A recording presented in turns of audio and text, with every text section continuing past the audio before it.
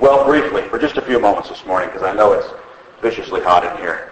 I took the communion over to Connie a minute ago, and she whispered in my ear as I walked over. She said, "You got a key sticking." And I thought, well, you know what? That's not the only thing sticking in this room right now.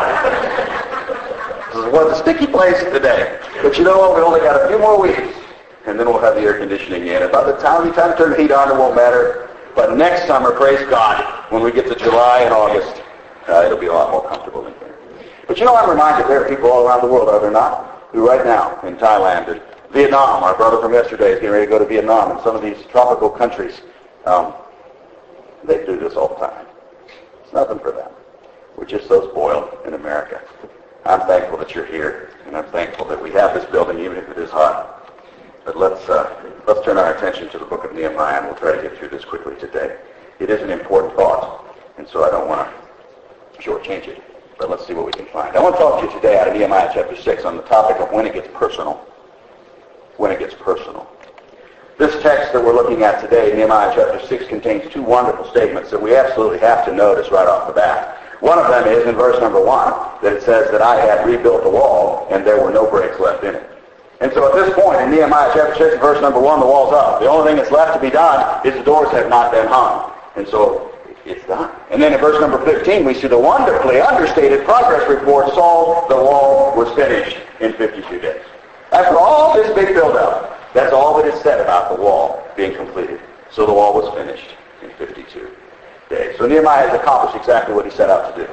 Way back in chapter 1, we saw him start off on this journey. Great prayers have been answered that he has been voicing related to this project. And the goal that he set for himself and for his people is now done. All the way back when he left Shushan the palace, beginning of the story. He's been working on it, planning on it, preparing for it, battling for it, and now it is almost done. At least in verse number 1, it's almost done. In verse number 15, it is done.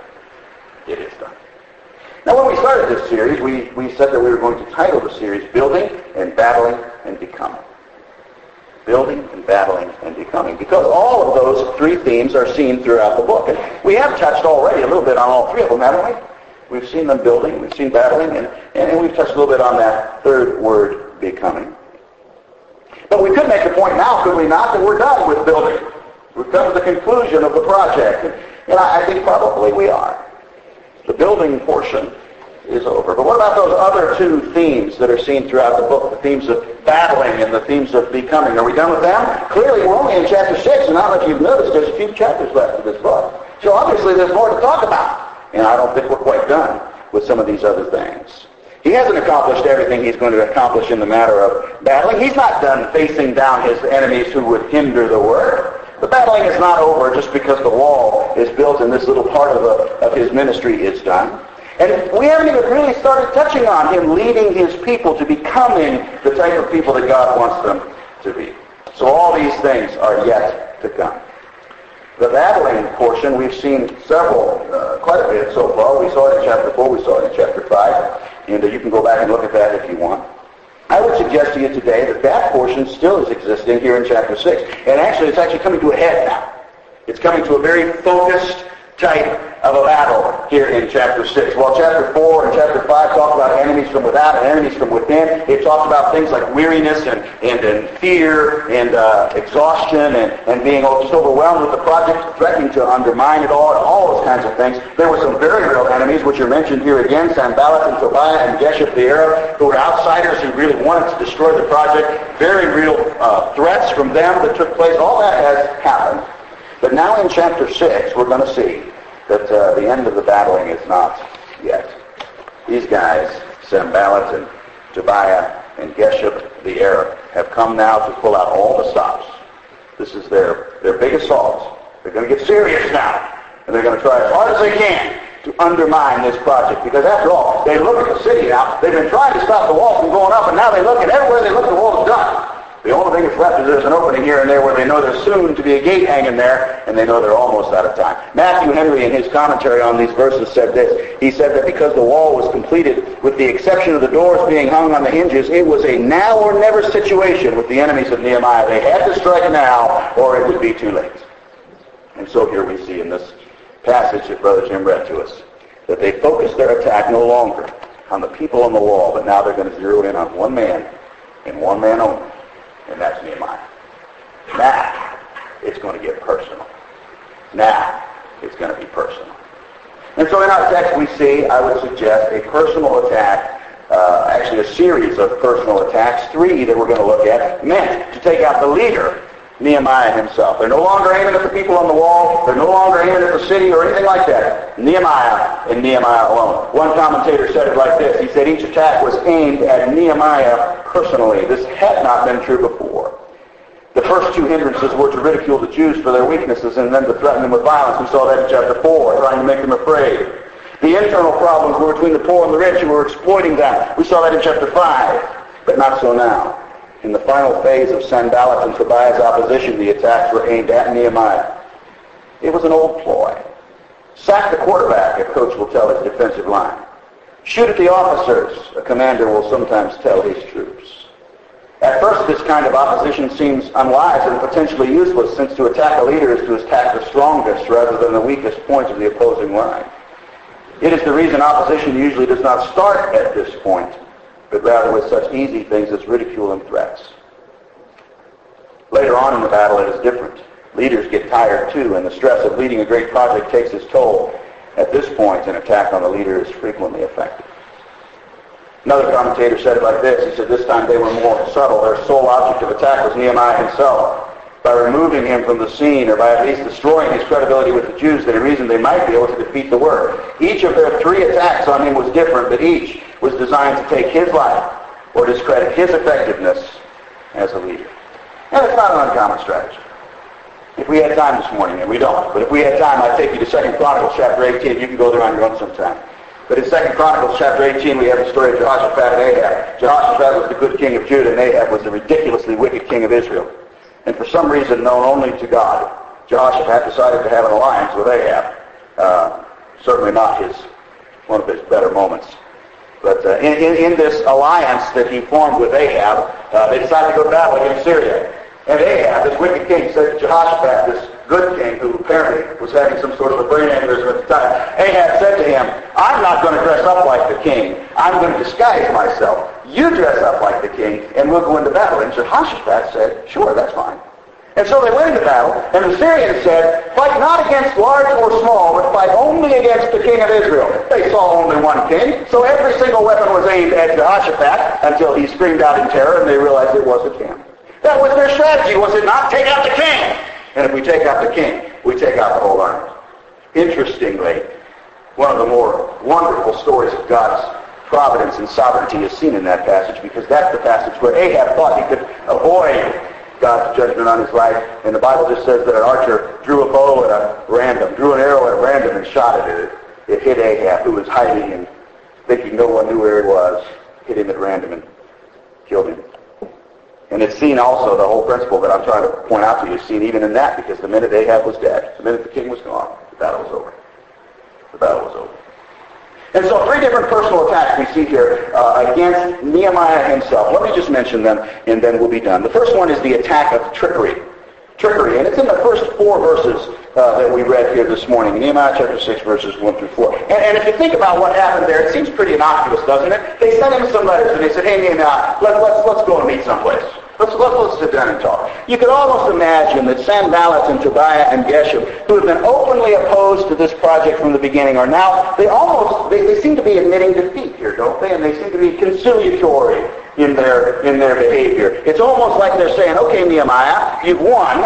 Obviously the wall is up, and all of our best efforts to stop your attempts have failed. And so let's let bygones be bygones. And let's just gather over here, let's just meet. Let's just talk. We're all going to be governors here together now. And so let's just talk about how we're going to work together on these things. And you look at that, and at first glance, it seems like, well, there's nothing wrong with that, is there? Nothing wrong with that. Montgomery Boyce, in his commentary, says, isn't dialogue good? Isn't it always better to talk than to fight, to keep the lines of communication open? Isn't a refusal to talk to our opponents always unnecessarily and unreasonably belligerent? Isn't there a time to let bygones be bygones and to bury the hatchet? What possible reason can there be for refusing to talk once the election is over or the job is done? But that was just the problem. The job was not done. It was almost done. The walls were completed to their full height, and the gates remained, but the gates remained. And until they were completed, the entire great project was in jeopardy, and Nehemiah knew this, and for that reason, at least that was one reason, he declined the invitation. You see, Nehemiah smelled a rat. Yeah, it sounded like nothing serious. They just wanted to sit and talk, but he knew something was wrong. He knew this was not an innocent request. He saw right through it, and we know that because in verse number 2 he says, they thought to do me harm. He knew that their motives were not to just sit down and talk. He knew that they wanted to harm him. Now, I don't know, did he have secret intelligence? I don't know. Or did he just think to himself, these guys have never wanted anything good for this project. They have been our enemies from the beginning, and I'm sure they haven't changed one little bit. Maybe he was thinking just like in Jeremiah chapter 13, when the Bible says, can the Ethiopian change his skin or the leopard its spots? Then may you also do good who are accustomed to do evil. Maybe he thought to himself, these people are wicked, and they're still wicked, and I don't trust them. Maybe that's what he was thinking. I told you the story of the frog and the scorpion, haven't I? I love the story of the frog and the scorpion. You remember the story? Frog comes up to a river, and as he walks up to the river, he sees a scorpion sitting there alongside the river, and the scorpion looks at him and says, hey, you can swim, can't you? And the frog says, of course I can swim, I'm a frog. And he says, I need to ride to the other side. And the frog says to the scorpion, oh, no, I don't think so. You'll get on my back and you'll sting me out in the middle of the water, and I'm not a fool. And the scorpion says, no, why would I do that? Come on, I want to get to the other side. If I sting you in the middle of the water, obviously we're both going to the bottom of the water. That would just be stupid of me to do that. And the frog says, all right, fine. Hop on. Across the river they go, halfway out the scorpion stings. And as the frog's eyes are glazing over, he looks at the scorpion and he says, what? Why did you do that? We're both going to die now. And the scorpion says, I'm a scorpion. You know, it's what scorpions do. And perhaps Nehemiah looked at Sanballat and Tobiah and said, you guys are talking peace, but I know you don't mean peace. I know what you are. I know that you mean me harm. Well, how did he defeat this first personal attack, this attack of trickery, where they were just trying to trick him into coming down from the wall? I would suggest the answers in verse number 3. He said, I sent messengers to them saying, I am doing a great work, so that I cannot come down. Why should the work cease while I leave it and go down to you? He replied, this work is too important. I can't stop. I can't be bothered. I can't get distracted to come swap stories with you. I cannot come down. They repeated the message 4 times. He repeated his response 4 different times. I would suggest that the basic personal attack that they launched against him right here was to just simply try and distract him and pull his attention off the task at hand so that he would come down off of the wall. I have no idea what they were going to do with him if they had got him to come where they were asking him to go. That place that they suggested they meet was 25 miles away approximately. It was a good day's journey away. He thought they meant him harm. Probably they did. But certainly, whether they meant to harm him or not, they knew that if they could get Nehemiah to lose focus on the task, it would certainly have hindered the project. And that word focus is exactly how I would suggest he defeated it. He defeated it by keeping his mind on what he had to do. I am doing a great work. I cannot be distracted. I am doing a great work. And you know what? We have the same tool available to us whenever the enemy would try to trick us into coming down off the wall and get our attention off the work of God and the service of God and living for the Lord Jesus Christ. I am doing a great work so that I cannot come down. Boyson, commenting on this passage and on that one sentence, said this. He said, what magnificent, single-minded concentration. Focus. That's what Nehemiah had. By keeping his eyes focused on the job at hand, he was able to avoid falling into the trickery of his enemies. And you know, we have that same exact weapon in our arsenal. Paul said it like this to the Philippians. He said, not that I have already attained or am already perfected, but I press on that I may lay hold of that for which Christ Jesus has also laid hold of me. Brethren, I do not count myself to have apprehended, but one thing I do, forgetting those things which are behind, and reaching forward to those things which are ahead, I press toward the goal for the prize of the upward call of God in Christ Jesus. Paul said, there's the goal. I'm keeping my eye on it. I'm pressing toward it no matter what distractions come my way. We need to learn that as a church. We need to never take our eyes off the goal. We must never allow ourselves to be tricked into forgetting what we're here for. You know what we're here for? We have a mission. It's clearly defined in the Bible. It's defined in Matthew chapter 28, where we read that you're to go ye therefore teach all nations, baptizing them in the name of the Father, the Son, and the Holy Ghost, teaching them to observe all things whatsoever I have commanded you, and lo, I'm with you always. We have it in Mark chapter 16, verse number 15. Go ye in all the world, preach the gospel to every creature. We have it in Acts chapter 1, verse number 8. Ye shall be witnesses unto me in Jerusalem and Judea, Samaria, and under the uttermost parts of the earth. What's our mission as a church? Is to win people, baptize people, disciple people, and teach people. And when we're tricked into coming down off the wall and doing anything else, we've lost our focus. We have to stay focused on that. That's why I think Vacation Bible School is so important. It's about winning people, discipling people, baptizing people, and teaching people. It's part of our focus. But not just as a church. We need to learn it as individuals, too. You know, the devil, our enemy, your enemy, wants to divert your gaze from the Savior every chance he can. And when he succeeds, your walk with Christ suffers. Keep your focus on Jesus. No matter what diversions come your way, don't be tricked. Don't be tricked. Hebrews chapter 12, verse number 1, therefore, since we are surrounded by such a great cloud of witnesses, let us throw off everything that hinders and the sin that so easily entangles, and let us run with perseverance the race marked out for us, fixing our eyes on Jesus, the pioneer and perfecter of our faith. You see, that's what Nehemiah did. He fixed his eyes on his task. I am doing a great work. I cannot come down. I cannot come down. So that was the first attack, the attack of trickery. The second is in verses 5 through 9, it's the attack of terror. Terror. When they saw that no matter how many times they sent this nice, sweet letter to Nehemiah, he replied exactly the same way, and they were getting nowhere, they decided to ramp it up a little bit, and they decided to try something a little bit more, serious. We'll see here that the fifth time they sent a letter, and this time the letter came and it was open, and this time the letter had contained within it a very veiled, or maybe not so veiled, threat. One source that I came across in my studies said this about that open letter. It's interesting, the Bible says the letter was open. One source said this. It said it was a sign of contempt. It was a sign of disrespect. For a letter that had been properly sent to an official of Nehemiah's rank would have been sealed in an official manner. So it's interesting that in this attack, it included not only the threat in the letter, but also the outward sign of contempt. It was almost like they were just taking the gloves off now. It was almost like they were saying, okay, Nehemiah, we tried to be nice, but now we're going to try something else here. 4 times you refused our invitation. Now, we're going to get serious. That's one possibility. They were showing contempt for his leadership. Another commentator has a different interpretation, saying that that open letter was a way of saying, you know what, look here, this letter's open. Lots of people have read this letter. Everybody knows what's in here. Nehemiah, this is common knowledge, this that is taking place here. Boy, that's a tactic the enemy uses all the time. How many times do we hear somebody when they want to cause trouble or they want to have a problem, say, everybody knows about this, everybody knows this is true. You've heard that kind of thing. And parents of kids certainly know their kids love that one. Well, all the kids are doing it. Everybody else is doing it.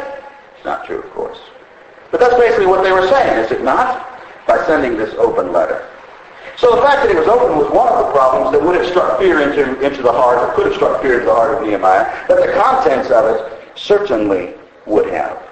The contents are seen in verse number 6. It is reported among the nations, and Geshem says, that you and the Jews plan to rebel. Therefore, according to these rumors, you are rebuilding the wall that you may be their king. And you have also appointed prophets to proclaim concerning you at Jerusalem, saying, there is a king in Judah. Now these matters will be reported to the king, referring to Artaxerxes, who had given Nehemiah the privilege to come back. So come, therefore, let us consult together. Nehemiah, the king's going to find out that you're trying to usurp his throne. Nehemiah, we're going to tell him, maybe you want to rethink your position. Come sit down and talk with us. And so when simple distraction didn't get him off the wall, he resorted to threats.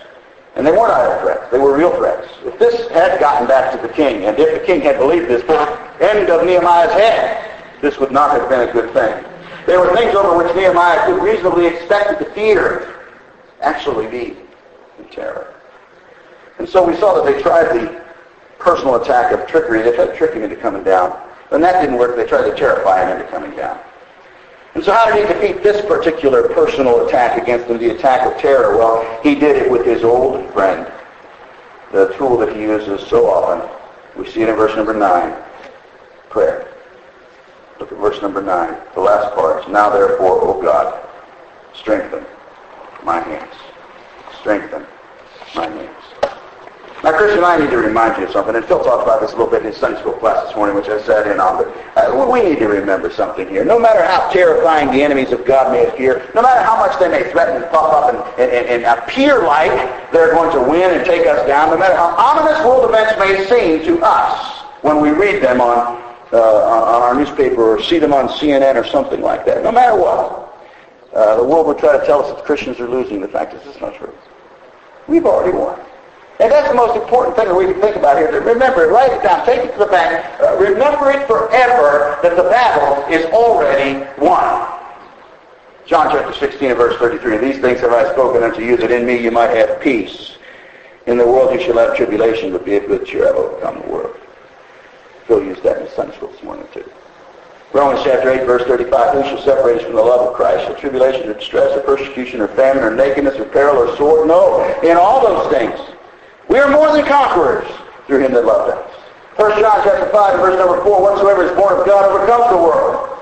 And this is the victory that overcomes the world, even our faith. 1 John 4:4, you are of God, little children, and have overcome them, because he who is in you is greater than he who is in the world. We win. That's the simplest way to say it. We win. The battle is already won. But the devil doesn't want you to believe that. The devil didn't want Nehemiah to believe that. Sanballat and Tobiah and Geshem didn't want him to believe that. And there's going to be times when we will experience this same personal attack, the attack of fear, and we have the same weapon. Pray. Pray. Matthew Henry said, when in our Christian work and warfare we are entering upon any particular services or conflicts, this is a good prayer for us to put up. I have such a duty to do, such a temptation to grapple with. Now therefore, O God, strengthen my hands. Strengthen my hands. Number 3. And finally, the attack of treachery.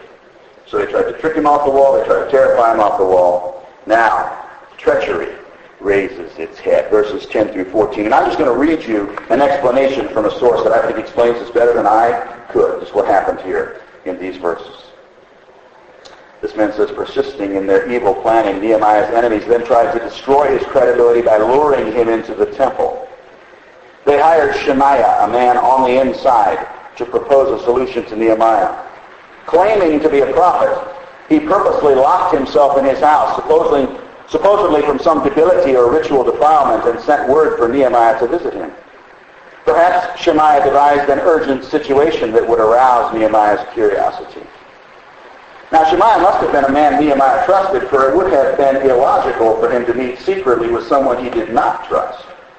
When Nehemiah arrived, Shemaiah suggested they meet in the temple behind closed doors. He pretended to be protecting Nehemiah from would-be nighttime assassins. Nehemiah discerned 2 flaws in Shemaiah's so-called prophecy. First, God would hardly ask Nehemiah to run when the project on the walls was nearing completion. Second, no true prophet would ask someone to violate God's law. Only priests were allowed in the sanctuary according to Numbers chapter 3 and Numbers chapter 18. If Nehemiah, not being a priest, entered the temple, he would have desecrated it and brought himself under God's judgment. He would not disobey God to try to gain safety from his enemies. So Nehemiah was convinced that Shemaiah was a false prophet, employed by Tobiah and Sanballat to trick him. If the governor had entered the temple and lived, his people would know he disregarded God's commands. Once again, Nehemiah prayed, this time that God would remember his enemies and judge them for their evil scheming. In this imprecation, he also included the prophetess Noadiah, who is mentioned only here, who with other false prophets was seeking to intimidate him. End quote. And so Nehemiah saw through this treacherous plot. It made no sense for him to flee. Isn't that what he's saying in verse number 11? He says, should such a man as I flee? I don't believe that's arrogance there. Sometimes we read that and we think he was being arrogant. Me? A man like me? No, I don't think that's what he's saying at all. I don't think it was arrogance. I think what he was saying was, if the leaders are unwilling to stand, who will? If I don't stay on the wall, who's going to stay on the wall? And I suggest also he recognized the incongruities in this prophet, quote unquote, his prophet's suggestion, God obviously had not sent him. And we see that in verse number 12. He said, I perceived God had not sent him at all. And he even saw through their plot to their ultimate motives, which is seen in verse number 13. It says here that I know that they were hired for this reason, that I should be afraid, that I should act that way in sin, so that they might have cause for an evil report, that they might reproach me. He knew his credibility as a man of God would be damaged, and he knew that his credibility as a leader would be compromised, and he knew that the project would be hindered. So how did he defend himself against this last attack? Certainly one of the ways was to pray again. We see that in verse number 14, don't we? My God, remember Tobias and Sanballat according to these their works, and the prophetess Noadiah, and the rest of the prophets who would have made me afraid. Prayed down judgment upon him again. Not for the first time in this book did he pray an imprecatory prayer. So he prayed. But there's a much more basic method of defense that he used, and the one that I think applies to us today, and that's this. Knowledge. Discernment. I like verse 12. He said, I perceived that God had not sent him at all. I perceived God had not sent him. How will he know that? How could he make a statement like that? I perceived that God had not sent him. The reason he could say that is because Nehemiah knew God. Nehemiah knew God's word. Nehemiah knew God's will for his life. Nehemiah knew what job he was supposed to be doing. And he was not easily taken in by somebody just because they stood up and said, thus saith the Lord. He knew what he was supposed to be doing and what God wanted him to do. Two applications I would make from this, and then I will be done. One of them, and maybe this particular application applies to all three of these threats, I don't know. But one application is this: as Christian, no matter what comes, we need to stand. We need to stand. No matter what kind of personal attacks. I love the story of the mythical 300 at Thermopylae. Don't you love that story? 300 soldiers who stood in, supposedly against 1,000,000. It's mythical, I'm sure. But nonetheless, it's a wonderful picture of fortitude. And it's a fortitude that ought to mark us no matter what comes. Too many of us as Christians just give up. Too many of us, if these little attacks would have come against us, we would have just withered and died. Nehemiah stood. He said, should such a man as I flee, I have to stand. As believers in the risen Savior, the King of Kings and Lord of Lords, we have to stand no matter what. I wish we had time, but we don't. Ephesians chapter 6 and verse 13 talks about the armor of God that we all have. Put on the whole armor of God. And the interesting part is there's no provision there for retreat. There's nothing for the back. You're only outfitted to move forward. You turn around and flee. You're helpless. We need to stand. Winston Churchill one time gave a speech. He gave a speech at Harrow School, and it was near the end of World War II. And it's just a portion of that speech, just a couple of sentences from that speech. He said, surely from this period of 10 months, and he's speaking back on World War II now, surely from this period of 10 months, this is the lesson. Never give in. Never give in.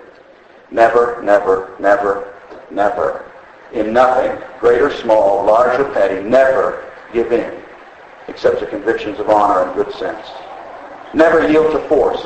Never yield to the apparently overwhelming might of the enemy. We stood all alone a year ago, and to many countries it seemed our account was closed. We were finished. All this tradition of ours, our songs, our school history, this part of the history of this country were gone and finished and liquidated. But very different is the mood today. Britain, other nations thought, had drawn a sponge across her slate, but instead, our country stood in the gap. There was no flinching. There was no thought of giving in. And by what seemed almost a miracle to those outside these islands, though we ourselves never doubted it, we now find ourselves in a position where I say that we can be sure that we have only to persevere to conquer. Christians must stand. Having done all, stand. But the second application. The second application, if we're going to have the ability to spot the enemy as Nehemiah did here, and that this will all be done, we simply have to know our Bibles, don't we?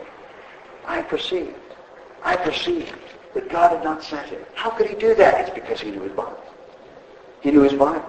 And when a word was uttered which contradicted what he knew to be true from the Word of God, he could reject it out of hand as false. You know, Christians, you are going to be bombarded in your life with false teaching and false prophets. If from no other source, the TV is enough to bombard you with false teaching. And I'm not just talking about TV preachers. I'm talking about how the television preaches to you the doctrines of this world 24 hours a day, and we sit there with our eyes glazed on it and are indoctrinated by it. false teaching, false doctrine. I think this is one of the reasons things clearly taught as sin in the Bible are now believed to be perfectly acceptable in the Church of Jesus Christ in America, because we listen to the false teachers of this world. God help us. But I don't also mean to exclude the fact that there are some preachers who stand up and utter false teaching.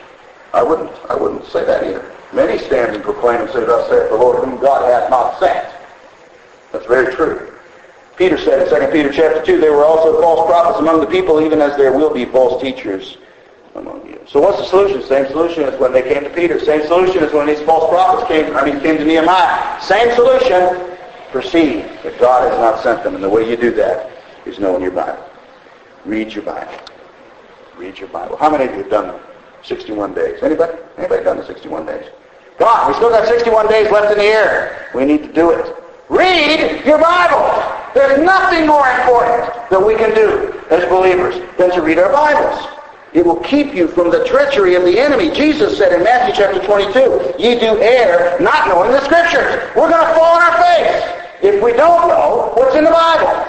It will give you discernment to tell when a prophet is true or not. Acts chapter 17 and verse number 11 said, "These were more noble than those in Thessalonica, in that they received the word with all readiness of mind and searched the Scriptures daily whether those things were so." Paul, you sound great up there in the pulpit. I love your preaching, but you know what? I'm going to go check you out when I get home. How do you guys know I'm not a Sanballat? How do you know I'm not a Tobiah? How do you know I'm not Geshem the Arab? How do you know I'm not a false prophet standing up here teaching you all kinds of junk? There's only one way you can know that. This is the only way. And the only thing that gave Nehemiah discernment was he knew the Word of God. Christians, we must read our Bibles. Turn the television off. Read your Bibles. Vital. Vital. Vital. Well, 3 personal attacks were mounted against Nehemiah here. 3 personal attacks were fended off. The attack of trickery was defeated by keeping focused on the goal. The attack of terror was defeated by prayer. And the attack of treachery was defeated by knowledge and discernment. And you know what happened? The wall was built. Verse 15 tells me. You know what else happened? Even the enemies, they looked at it and they said, "You know what? It's an amazing thing. We can't help it. We have to admit." Verse number 16, we have to admit, obviously God is doing something. Obviously, God is doing something. When personal attacks from the enemy come to us, and they will, might be against the leadership of this church, elders, deacons, those who are in positions of leadership, might be against the leadership in the home, husbands, fathers. It might be just against you personally. All of us are a leader of our own personal walk with the Lord. We all have the responsibility to stand before Him individually. Learn from Nehemiah. When the personal attacks come, stay on the wall. Well, let's pray. Father, we thank you. Thank you, Lord. This has been a somewhat difficult passage, because I know, Lord, a lot of this applies to me. Maybe today I'm preaching to myself more than anybody else in the room. I don't know. I just pray, Lord, that you would just help us to think about these things. And teach us, and protect us, and guide us. Lord, when the personal attacks of trickery come, help us to stay focused on that which we should be doing. When the enemy would terrorize us and cause us to fear and come down off of the wall, help us, Lord God, to pray. And Lord, even when beset with treachery, when we're lied to, when people try to teach us things that are false and untrue and cause us in those ways, those treacherous ways, oh Lord God, give us discernment. May we know our Bibles and be able to know what is right, what is wrong, what is true. And may we always stay true to you. Lord, I don't know what needs are in this room here today, and I know that people are tired and hot and it's time to go home. But I do pray as we sing just a verse or two, that Lord, if there is a decision that needs to be made, whether people come forward or do it in the pews, I pray decisions will be made that we might follow you. And I'll thank you in Jesus' name. Amen.